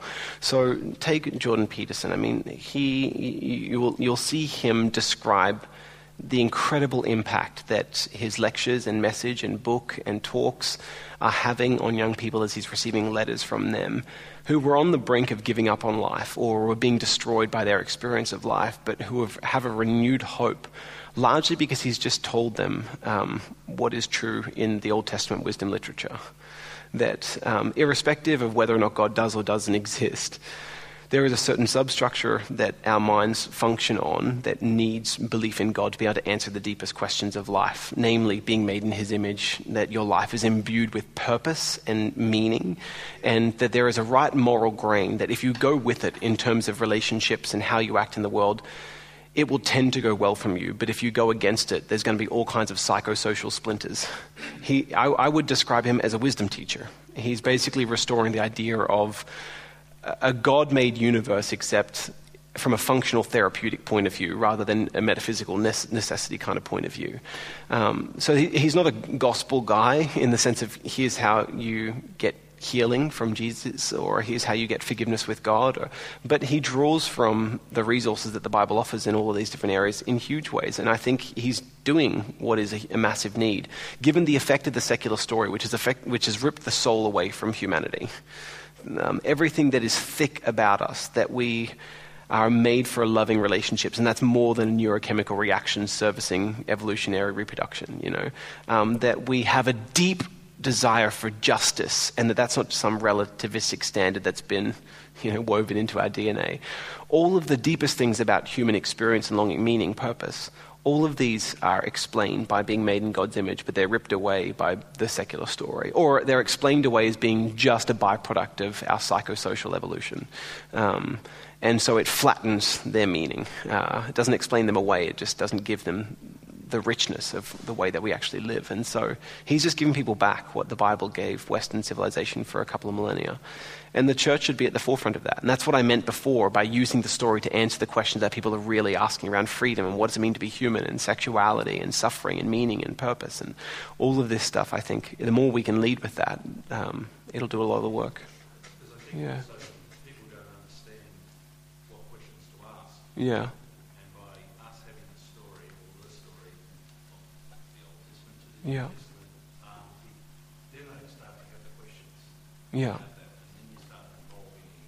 Conversation. Totally. And again, it's just because people don't know what the Bible is. There's a huge amount of biblical illiteracy. So, part of the gift of now is, even though maybe from 30, 35 up, people have hang-ups with the church, the younger generation, they don't understand the sexual ethics thing. It's just I don't get that, But beyond that, they know almost nothing about the Christian story and what it means and its implications. And so most of the West is still living off the inheritance of the Judeo-Christian story and how it's framed our thinking for so long. But that inheritance is whittling away as the secular story just continues to rise. And that's what people are waking up to now. There's that skyrocketing loneliness and depression and anxiety, and people have a sense of nihilism and meaninglessness, but all of a sudden you've got your intellectual dark web guys that are saying, well, how can we restore this sense of purpose? Because it seems without it we're screwed, exactly as Viktor Frankl kind of predicted. And it's like, well, there is a story that can absolutely make sense of all of this. You may have reasons why you don't believe it yet, but let's talk about those, rather than just write it off. Yeah. So there was one. Sorry, yeah, here, sir, and then we'll jump here. Yeah. Yeah. I just find that in your day-to-day life, when you're, you're trying to sort of witness to people, that it's very much hit and miss, in the sense that most people are actually not open. So then the question I would have is there a place where people are more open and receptive? Is there a place, or is there a way of targeting those people who are actually open and receptive? Or is it just like this kind of Russian roulette kind of process that it sort of feels like a lot of the time? I think it's a great question. I mean, like traditionally in terms of thinking around worldviews and religious belief, there's been something that's been employed called the Engels scale, which is sort of a -10 to +10. 0 is kind of like on the fence, don't know where I sit with this. And so they used to classify these categories of people. These are the closed people, these are the open people, these are the, just about to get over the line kind of stuff. I just don't necessarily vibe with that myself. So let me give you an example. So 5 years ago I did a public debate with a guy on the resurrection of Jesus. And I trotted out all the stuff that I thought was really useful in terms of a minimal and maximal fact approach in 15 minutes. He trotted out, Bart Ehrman clone. He was a Bart Ehrman fanboy at the time, so if you're familiar with the New Testament skeptic. And so it was, just stole entire riffs off him. We had a phenomenal conversation in the aftermath, great questions. It was just a really fun night. But we struck up a friendship after that debate and have been hanging out kind of ever since. He's gone over from the US the last 4 years and he's about to finish his PhD at Stanford in religious studies, North American religious studies. We just caught up and this guy's been hard and closed and fascinated with religion, but not at all a believer in God. And I'll never think that. We just caught up last week on Monday night for he's had 2 nights in town, and he's come to faith. He's become a Christian. And it was a coalescence of things. It was, some of the studies that he'd been doing and looking about the naturalness or nativeness of religious belief towards humans. That just made him curious in terms of making it that. And his dad died 1.5 years ago, and he just had to start processing bigger questions around life and what am I here for and how long have I got and all of those. But not out of a fear-based kind of thing. He was listening to, the bigger, broader religious conversation with the YouTube philosophers of our day, and just starting to see the utility of belief. And then he just had a really powerful religious experience where he experienced God. And he said, look, there are some days where I doubt, most days I really believe it, and overall I'm really enjoying having stepped into the story again. He's given himself completely to it. So it's funny, the people that you would have thought are the really closed ones can actually be much closer than you realize. And in some ways, even though he was zealous for God and yet ignorant, you would classify the Apostle Paul as being closed to becoming a Christian. The kind of, not in terms of the stoning, but he's the Ben Shapiro of the day. He's the Jewish defender of conservative theology and thinking, and then he has a conversation with the risen Jesus and becomes a Christian. And so there are these sorts of things where I'm just not sure the closed or open. I think how we interact with people is just really important, and there's no room for Christians to be jerks or to be arrogant. Jesus said that we're to be salt and light. The Apostle Paul said, let your conversation always be full of grace, seasoned with salt, so that you may know how to answer everyone. Not what to answer everyone, how to answer everyone, full of grace, seasoned with salt. The Apostle Peter, do this with gentleness and respect, to Paul to Timothy, to correct them gently again and again. And this is just a pattern, I think, of how Christians should get into conversations. Where I've found people to be really hard and rigid and closed and aggressive, it's usually they've got some good reasons to be. And my manner and my tone, my accent in being a Christian will play a lot more into whether or not they're willing to engage in the conversation. So I don't know whether that's useful. Yeah. So you're basically saying don't even bother trying to assess where a person's at because you don't really know. Sometimes the people that come across as the furthest away are actually one step away, one experience away, one conversation away. Yeah. Because it's the apathetic ones that are the hardest. Ones that just, I don't care about all of this. It's the ones that are usually really aggressive because they either see it as being really bad, and that can be a perspective that shifts, or because they've been really badly hurt by something, and that can be something where some kind words can bring hope or healing or encourage it to see it from a different angle. Yeah. I think there was one here. Yeah.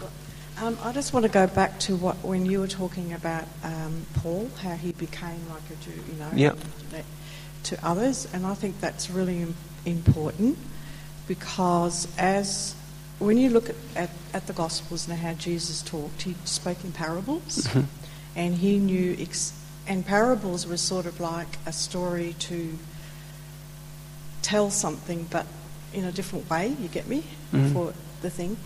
And we have this Hope on Friday. We give out meals, and I'm getting to know a few people now because I sit down and listen.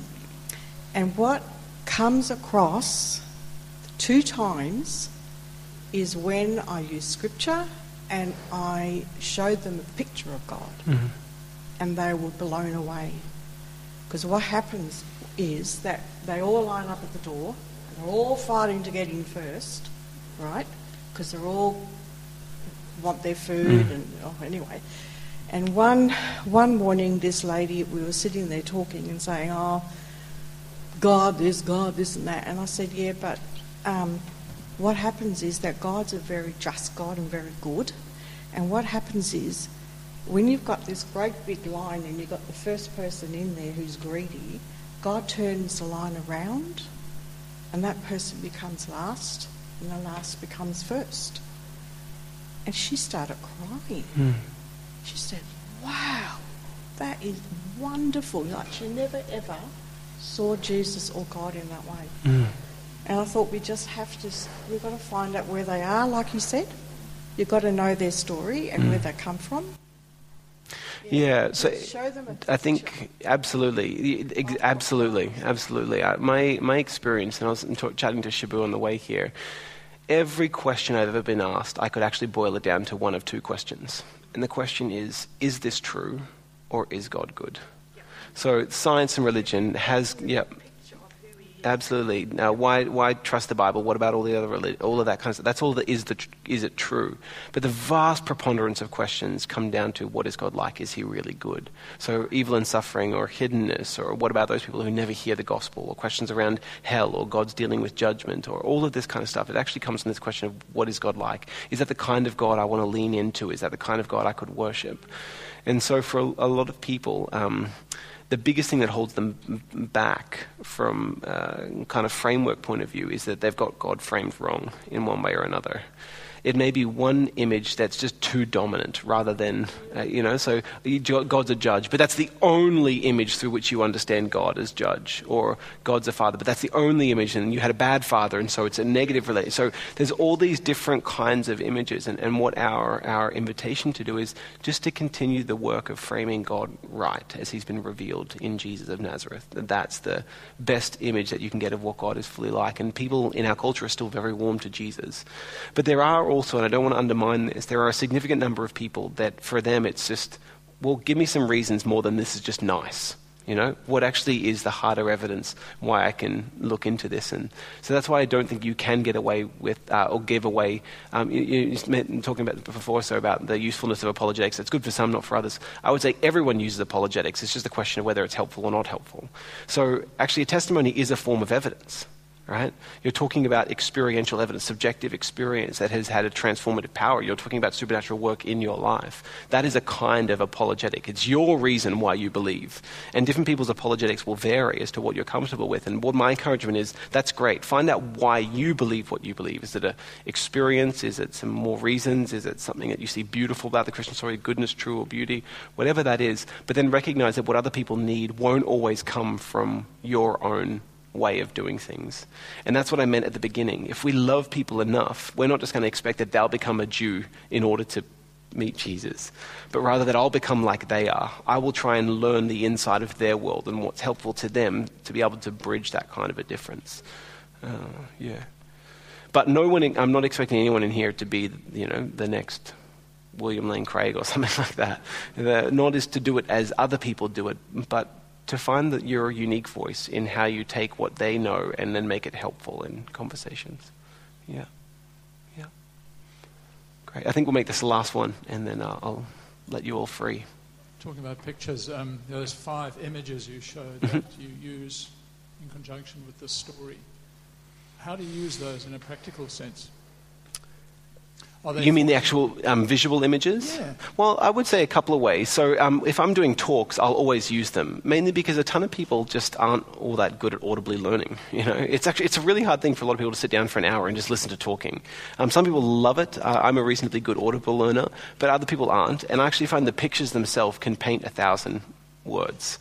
And so they're looking at the picture, and even if they just zone out of view, they're processing all these different images that are up there, and the concept of created for good. And images or experiences get burned into our memory way more than words do. So that's my hope, is I'll use it if I'm doing talks like that. In situations like at our house, we've got them printed out, and they're on the wall down in my study. And so we talk about it with the kids. It's like a point of reference for explaining the Christian story. Whenever people have questions, I encourage them to write it down on sticky notes and to post it on one of those 5 scenes. So nearly every question that someone will have actually anchors somewhere. Is God a cosmic child abuser in crucifying Jesus? Well, that goes in the restored for better category. Or, is hell fair for proportional sins committed in a finite lifetime? Put that in there. So you're trying to help them learn, hey, it's a story you can question, but get the concept that it is a story and learn how to pull it apart. There's a couple of practical ways you could use it. If you had the images saved in your photos on your phone, you could show people as you wanted to kind of wander through, use it as a prompt, something like that. Yeah. Oh, we might do one more because that was a short one. It's only 10 to 9. Any other questions? Great. Thank you. Just here. Just thinking that it's sometimes just a God thing, that the people are ready because God's there at that time. And I know from a friend of mine, she went to uni and was doing a science course, and she wrote me a letter that said, I could never have faith like you because I have to have facts. And it was about the time the Billy Graham crusade came. And Billy's very plain gospel. And the next letter I got from her only a week or so later was, I've just become a Christian. Yeah. That's beautiful. Yeah, and I would say everything that I'm talking about tonight is in conjunction with God does his thing and we're meant to do ours. It's a partnership. You'll never convince anyone of anything in and of your own self. That's more probably manipulative techniques. It's just about trying to be faithful witnesses, the kind of stewards and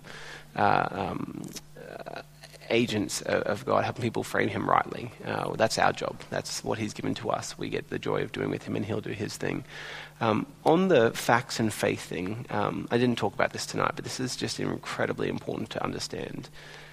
Christian faith is not the opposite of fact, as so many people suppose it is. People think faith is one thing, reason is another.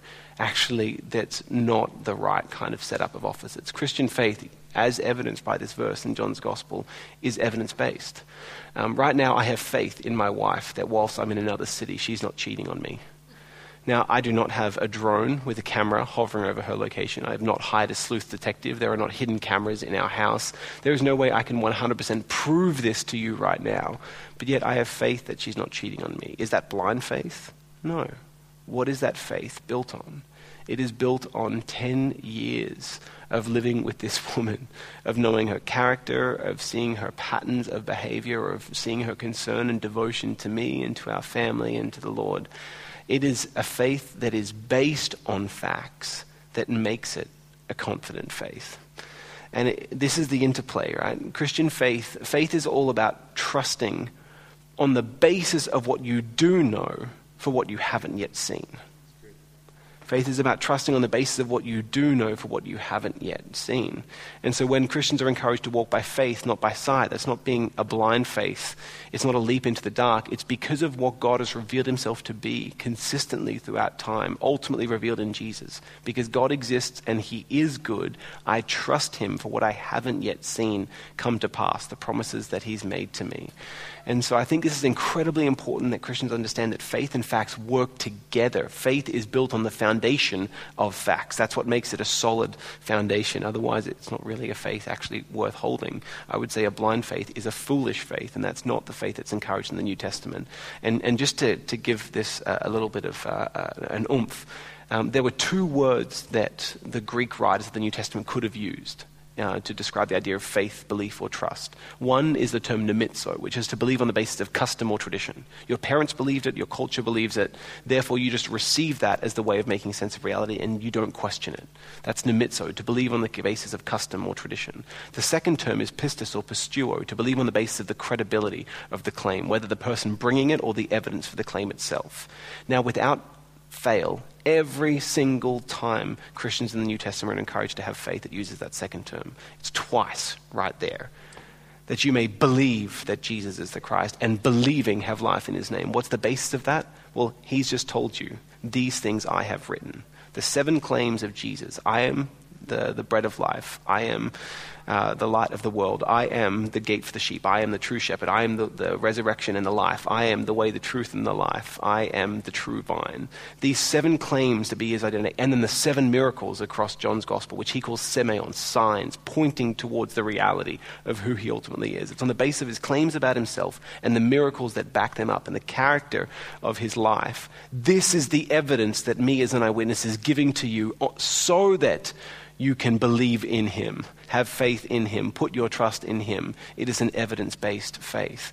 And so we need to dispel the idea that faith is believing in the absence of evidence. It's not. Faith is following the evidence to the right conclusion and then trusting him for what we haven't yet seen come to pass. Does that make sense? Because that's really, really the thing. Because of the influence of Richard Dawkins, faith is believing in the absence of evidence. Say it long enough, and people start thinking that's the truth. That's not how faith is defined in any dictionary. Faith just means confidence, belief, or trust. And it's a question of whether it's an evidence-based faith, like what Christianity is, or it's a blind faith, which is what's, If I asked you right now, hey, give me your wallet, that's a blind faith. You don't know me, right? You don't know my character. That's a silly thing for you to do. But if in 10 years I said, hey, give me your wallet, you'd be like, yeah, I'm okay with that. Well, I would hope that that's what you would say after knowing me for 10 years. But let me wrap up just by giving thanks to the Lord, and then we'll let you out. Heavenly Father, we don't talk to you as though we are speaking or posting letters to a non-existent address. We know that you hear us.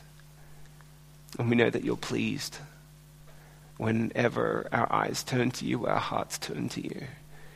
And I want to pray that you would help in our own mind's eye be able to see you rightly as you've been revealed in your Son Jesus. The prodigal father searching the horizon for a glimpse of that which was lost, that which was dead, turning to come home, then enveloping it in grace. Lord, we want to pray that we would have the right understanding of who you are, and that we talk and think and prepare more so that we'd be helpful when others ask, and being able to help share that vision. For everyone here whose heartbeat is that their friends and family would get to hear about Jesus and to take their questions seriously and respond in a way that's helpful, I want to pray, Lord, that you would add to their desire now diligence, direction, and a discipline to be able to take what they've heard and to go and study, to think, to talk out loud, to have better faith conversations, to be sharpening themselves so that if the opportunities arise, they can be more useful. I ask that you would fill everyone with your Spirit to new measure, that they would sense your presence and your power going with them, that they're never alone, but you're always with them to the very end of the age. And I would ask, Lord, that in the years to come, just as I share the good news about my mate who has come to see your reality again, Lord, I want to pray that that would be true of the faces and names that they began tonight with in their mind. Lord, we pray for them that their hearts would be softened, that you would give us opportunities to love them well and to share with them the truth, goodness, and relevance of Jesus. And we ask that in his name. Amen. Amen. Cool. Well, thanks for coming out on Saturday night. I hope it was useful. This link, my computer died. Yeah, the same one I SMS'd you. Yeah, so Shabu's got a link. I don't know how he'll get it to you. One way you can do that is if you're at Canterbury Gardens, we have a members Facebook page. Go on there and I'll put the link up. If you're not part of Canterbury Gardens, email office@cgcc.org.au. office@cgcc.org.au. The Brown pastor said there's a link available, and then we will send the link to you. Cool. Is that okay? Yeah, absolutely. So let me just explain what the link is. It's just to a Dropbox folder where I've put a bunch of goodies in there. There are some animated videos that can be useful in looking at and sharing. There are a whole lot of the notes for tonight. There are recommended readings. There are helpful questions. There's just a wealth of stuff in there. It's just a big Dropbox dump if any of it's useful to you. So, hope that's of help. Course details on that, or is it on the right? Actually, the course details I don't think are, now that you ask me. It's a really good question. So you'll be able to find it from rzim.org, but it's called the RZIM Academy. So if you go to the rzimacademy.org, it's just the core module on there, and it runs a new course every month. You go through it with a bunch of people from all over the world, and with moderators. You just jump on whenever it suits you over the course of that week to watch the lectures and do the stuff. And so it's really worthwhile doing. Yeah, I learn a ton every time I do it again. I do it every year with a bunch of people, and I keep learning. So it's some of my heroes that are on there delivering the content, and they're good stuff. So it's cool.